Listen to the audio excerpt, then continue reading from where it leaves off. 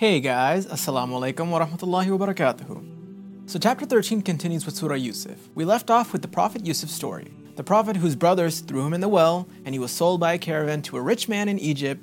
His stepmom tried seducing him and threw him in jail, where he stayed for a long period of time. So now we're at the part where the king wants Yusuf out of jail for helping him interpret his dream about the cows. And before Yusuf is released, he asks that his case be looked at. Prophet Yusuf knew that if he was going to spread the message of Allah, he had to have a clean image. No one would take him seriously if his accusations with the chief's wife was true. And so the wife confessed to the king and Yusuf was set free with a clean slate. How difficult do you think it was for Yusuf to make all these decisions? He could have easily fallen into zina with his stepmom and just asked Allah for forgiveness. He could have easily used his dad's name to get special treatment. After all, his father was a prophet. He chose prison over committing a haram act. He was so strong. This is why Allah says the best type of jihad is a jihad with yourself. Jihad is any struggle for the sake of Allah. So usually people think of jihad as only going to war for the sake of Allah. It's not. It's any struggle for the sake of Allah. And the biggest struggle any person can have is with themselves, controlling themselves, their desires, doing the right thing. So now the king was impressed with Yusuf. So he told him, okay, now you work for me. You are now a trusted part of my inner circle. The king put him in charge of all the resources of Egypt. In fact, the king trusted him so much, he was basically king at that point. Look where Yusuf started, how bad his childhood was, how much struggle he went through, but it was all for a reason. All those bad things taught Prophet Yusuf the skills and knowledge he needed to be able to become king one day. This is why you must look at the bigger picture. The moment you accept that every bad thing that's happened to you, your terrible childhood, bad parents, poverty growing up, the physical abuse you've had, the loved ones you've lost, all of it might seem bad on the outside, but Allah did all of those things to lead you somewhere great. So don't feel sad about your crappy, difficult life. Don't be upset that Allah doesn't love you. He is preparing you for something huge. So years later, after becoming a ruler, Yusuf's brothers come to Egypt because they heard about a merciful king who could help them with their food shortage. The brothers didn't recognize Yusuf at all, but Yusuf recognized them. So the brothers told Yusuf, we have this many people in our family and we need this much food. So Yusuf told them, you know what, I can definitely help you out, but I want you to bring your younger brother here so that I know you're not lying about how many people are actually in your family. So he told him, come back with your brother and then I'll give you the food. So the brothers actually brought money to purchase the food from the king, whatever little that they had. And before the brothers went back, Yusuf told his servants to secretly put the money the brothers gave him back inside their bags, so that when they got home, they'll be surprised that I was so nice to them. And then they'll definitely come back. Because obviously, Yusuf wanted his brothers to come back with his younger brother so he could do the big reveal. The brothers went back and told their dad, hey, the king told us he will give us the food if we take Benjamin, that's their younger brother, with them. And obviously the dad was like, you really think I'm going to trust you after what happened with Yusuf? The brothers then found the money Yusuf secretly put in the bag and they said, look dad, this is a good sign. Let Benjamin go with us so that we can return with the food. It's been many years since the dad lost Yusuf, so he thought, you know what, maybe he can give them another chance. He has no other choice since they don't have any food. So he tells them, if you want me to let Benjamin go with you, then swear on Allah right now that you will keep him safe. He told them it's not safe to travel as a group, otherwise people will think you're a gang. So he advised them to enter Egypt separately. Prophet Yaqub knew there's only so much he can do in order to keep his son safe. We pray and make dua, right? We read Quran and recite the surahs to keep ourselves safe, but we still get into accidents. We still get afflicted with magic and hit with other bad stuff. Why? Shouldn't all these things protect us against all harm? Yes, they do, but it doesn't save you from Allah's plan. If it is part of Allah's plan that you get into a car accident, then nothing can save you. Again, you have to do your part. Do your best. Do everything that you can to protect yourself. Tie your camel, and then leave the rest up to Allah. Trust Allah and accept whatever happens. You can have the best security system installed in your home, have bodyguards all outside. You won't be 100% protected unless you have Allah's protection. So the three brothers swore on Allah to keep Benjamin safe, and so they headed back to Egypt. They brought Benjamin to the king, still not knowing that the king was actually Yusuf. And so Yusuf secretly took Benjamin to the side and told him, hey, I'm actually your brother, Yusuf. Don't feel bad about the way they've been treating you. They did the same thing to me. Don't worry though, I'll take care of you. So before heading back, Yusuf had his gold cup secretly put in their bags. He had a plan. As they were leaving, Yusuf's servant said, wait, you guys are thieves. Who took the king's golden cup? They obviously had no idea and said they were innocent. The servants asked, are you sure? And what will be the punishment then if you're lying? So the brothers said that the punishment of their land is that whoever has stolen the item, that they become a slave of that person for 1 year. So the servants looked for the golden cup within their belongings, and inside Benjamin's bag, they found the cup. Now obviously the whole purpose of this was so that Prophet Yusuf could keep his brother Benjamin with him, because he couldn't just ask him to stay, otherwise his brothers would have found out who Yusuf was. And you couldn't just demand to keep him since that's illegal. So he devised this plan with Allah's help, that the cup would be found in Benjamin's bag, and now he will be required to stay with Yusuf in Egypt for 1 year. So this was Yusuf's plan, and the two brothers went back to tell their dad, who was furious that they had lost another brother. He cried so much that he went blind. So he told his sons, "Go back and bring back both my sons." He was so emotional that he said, Yusuf too, without the brothers knowing if Yusuf was alive or not. So the brothers went back to the king and told him, "Hey, our family is in financial trouble. Can you please help us out?" And so Yusuf asked them out of nowhere, "Do you remember what you did to Yusuf?"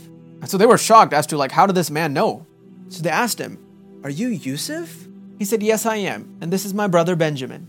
He tells them Allah always rewards those who are patient during hardships. So yeah, his brothers were really embarrassed and asked for forgiveness. Yusuf told them, "It's fine. May Allah forgive you because He is the most merciful of all." He could have easily taken revenge. Who wouldn't in this situation? But look at the character of the Prophet, peace be upon him, that even after all of this, he not only forgave them, but he also asked Allah to forgive his brothers. Yusuf tells his brothers, "Take this shirt of mine and put it over my dad's face so that he can see again. And then I want all of you to come back here." So they went, put the shirt on the dad's face, and brought his eyesight back. Prophet Yaqub could smell Yusuf's smell from the shirt. Both the brothers asked their dad to forgive them, and the dad said, "I'll pray that Allah forgives you." So the whole family comes to Egypt, and Prophet Yusuf is obviously very happy. His family bowed down to him out of respect, which at that time was allowed, but obviously now it's not. And he tells his dad, "Dad, look, remember that dream that I had of the sun and moon and the stars bowing down? That was it." His family bowing down to him was the dream. And what's crazy is, instead of showing off all that he had achieved or, even whining about all the bad that's happened to him, since his brothers threw him in the well, he said, "Dad, Allah took such great care of me. He helped me achieve so much." The Prophet was so humble and so grateful to Allah. Now that's character. Look at where Yusuf started. So much hardship and pain. One bad thing after another, and look where he is now. He has everything. Money, power, a kingdom, his family. He kept patient and trusted Allah, and look what happened. He was rewarded greatly. So that's where the story of Yusuf ends. And if you guys forgot, Allah revealed this story because the people of Quraysh put the Prophet on the spot to see if he actually knew this story, or was he just going to ask a Jew or a historian? And Allah told him, this is the full story. They now knew more about the story than even their own Jewish historians didn't know. All of these stories that we just went over of all the prophets, they aren't just told for fun or entertainment. They are told so that we can confirm the true history of all the prophets, since the Jews and Christians have changed these stories. And also so we can learn from them and apply them in our own lives. So this is where Surah Yusuf ends, and the chapter continues with Surah Ar-Ra'd. So this surah begins by stating again that the Quran is a divine book sent by Allah, not by a human. Allah is the one who created the universe himself as a test for us, and alone does Allah control this universe. So our worship should only be to Allah alone. Allah created such a perfect universe for us, a perfect system of day and night, different fruits and vegetables, mountains and oceans. Everything that we enjoy today came from Allah's design. You should reflect, like really sit down in a park or drive to a beach and just stare at Allah's creation. Reflect and ask yourself, do you really think all of this happened by random? Those who still deny these signs, they have bought a first-class ticket to hell. Allah tells us how He has guardians, well angels basically, protecting over everyone, in front and behind them, who guide a person on Allah's commands.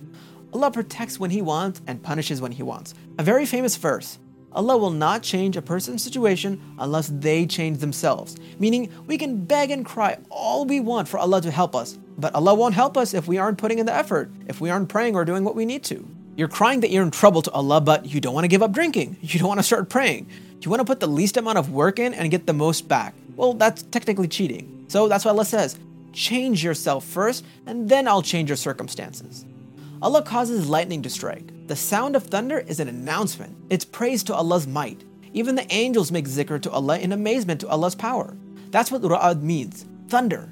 It is said that Allah strikes the ignorant with lightning, meaning anytime in any place, a person could die. Everything bows down to Allah. A non-believer might not be bowing down, but even his shadow bows down. Crazy, right? Your shadow is always bowing down from the way the sun is angled. Allah says those who listen to Allah's call, they will be blessed beyond their imagination. But those who ignore Allah's call and don't take it seriously, they will regret it. On the Day of Judgment, they will offer every excuse. They will offer everything that they have, beg and beg to be given another chance. But it'll be too late. Do you know how easily Allah forgives the believers? The people who are conscious of Allah? It is said that any pain that we have, even a prick from a rose thorn, Allah wipes away a tiny sin. How many times have you stubbed your toe? Allah wipes away your sin. You're sick? Same thing. These are all ways Allah accounts for your bad deeds. You either get your bad deeds wiped away from your good actions, or Allah wipes them away with these types of things. This is why you should be patient. Allah rewards the people who are patient. So let whatever hardship that you're in right now wipe away your sins for you. Don't you want to pay for them now through sickness, or would you rather pay for them on the Day of Judgment? And there's two different types of patience: regular patience and beautiful patience. One is where you're waiting, but you're so restless, you're so angry and so Beautiful patience is that you're smiling, you're still happy, you're even enjoying the hardship. Allah says, the people who are patient, those who have self-control over their desires, the people who are always thinking about Allah in different ways to make Him happy, those who are good with their salah, who pray on time and enjoy praying, those who give charity, openly and secretly, and those who keep good relationships with people. Allah says those people will have the ultimate reward. They will have everything that they want in this world and the hereafter. They will have the strength to get through any problem. They will have the peace and happiness to not get anxious over small or big problems. Isn't that what we all want? To be happy? Well, this is how. This is the only guaranteed way. There is no other way to happiness. This is it. Everything else is just fake happiness, temporary happiness. This is true happiness. So this is where Surah Ar-Ra'd ends. Yep, short surah. And chapter 13 continues with Surah Ibrahim. So this surah starts off by saying that, O Prophet Muhammad ﷺ, this book was sent down to you so that you can help the people find their way out of ignorance and into the light, towards Allah, the most powerful, the most praiseworthy, the owner of the universe. So it might seem like many of these messages are repeating itself, and you have to realize that all these surahs were not released at one time, so people aren't going through all of them in one sitting. These surahs and verses were revealed over a huge period of time. So of course after a year, you're going to have to remind the people again that, hey, you're still not listening, you still need to change.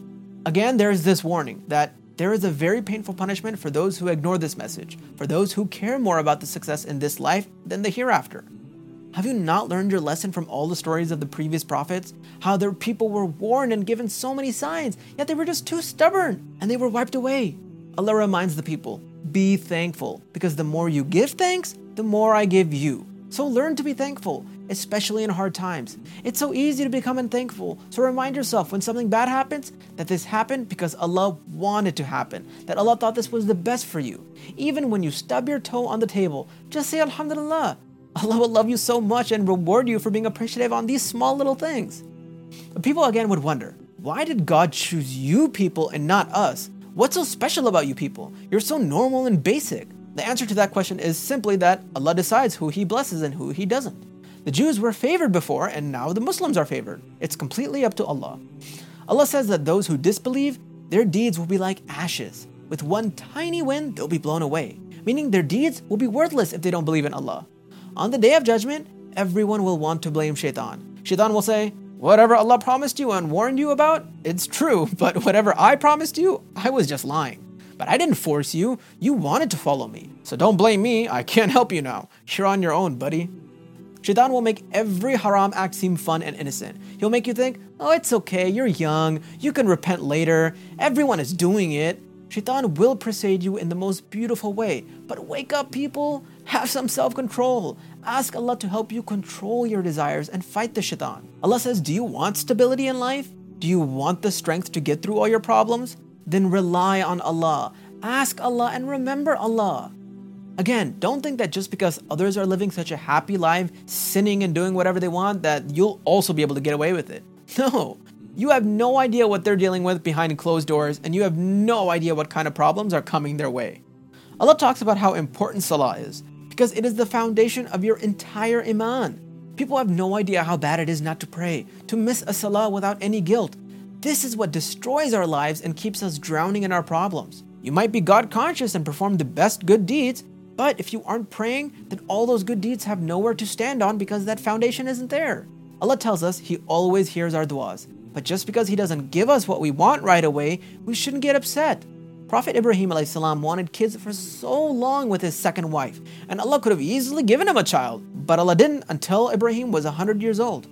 Prophet Ibrahim didn't become impatient or ungrateful. He stayed patient because he knew Allah would answer his dua no matter what. Remember, Allah always answers a person's dua in three ways. Either He gives them whatever they want, He gives us something better than what we want, or Allah saves that dua to give us a mountain of reward in Jannah.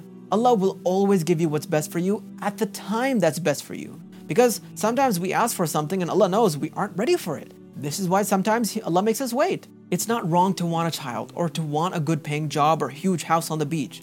But the thing is, this shouldn't be our only goal.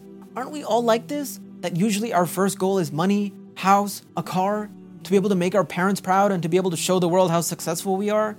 And then we make dua to get to those goals. Well, you're doing it wrong. That shouldn't be your goal. Well, it definitely shouldn't be your first or main goal, because then you'll never accomplish that goal. Remind yourself why you're here. Your first thing on your to-do list should be to become the best Muslim you can possibly be. That's the main reason why Allah put you on this huge rock. That's your first function as a human. Then comes everything else. Wife, house, job, kids, whatever. It's not rocket science. Making Allah happy will help you achieve all those goals. Upsetting Allah will make it very difficult to achieve those goals. So stop avoiding this truth. It's very simple. Allah happy, life happy. Allah mad, life bad. And don't lie to yourself either and think, okay, I pray 5 times a day, so I'm good. I did my job. Allah will help me achieve my goals now. No, praying salah is just the beginning. That is not enough. And if you think that's enough, then good luck, my friend. The surah in this chapter ends by stating that this message is for all humans, so that they can understand what their purpose is and understand what their punishment will be if they don't accept this message. So that's where Surah Ibrahim and chapter 13 ends. Surah Al-Hijr begins in the chapter 14.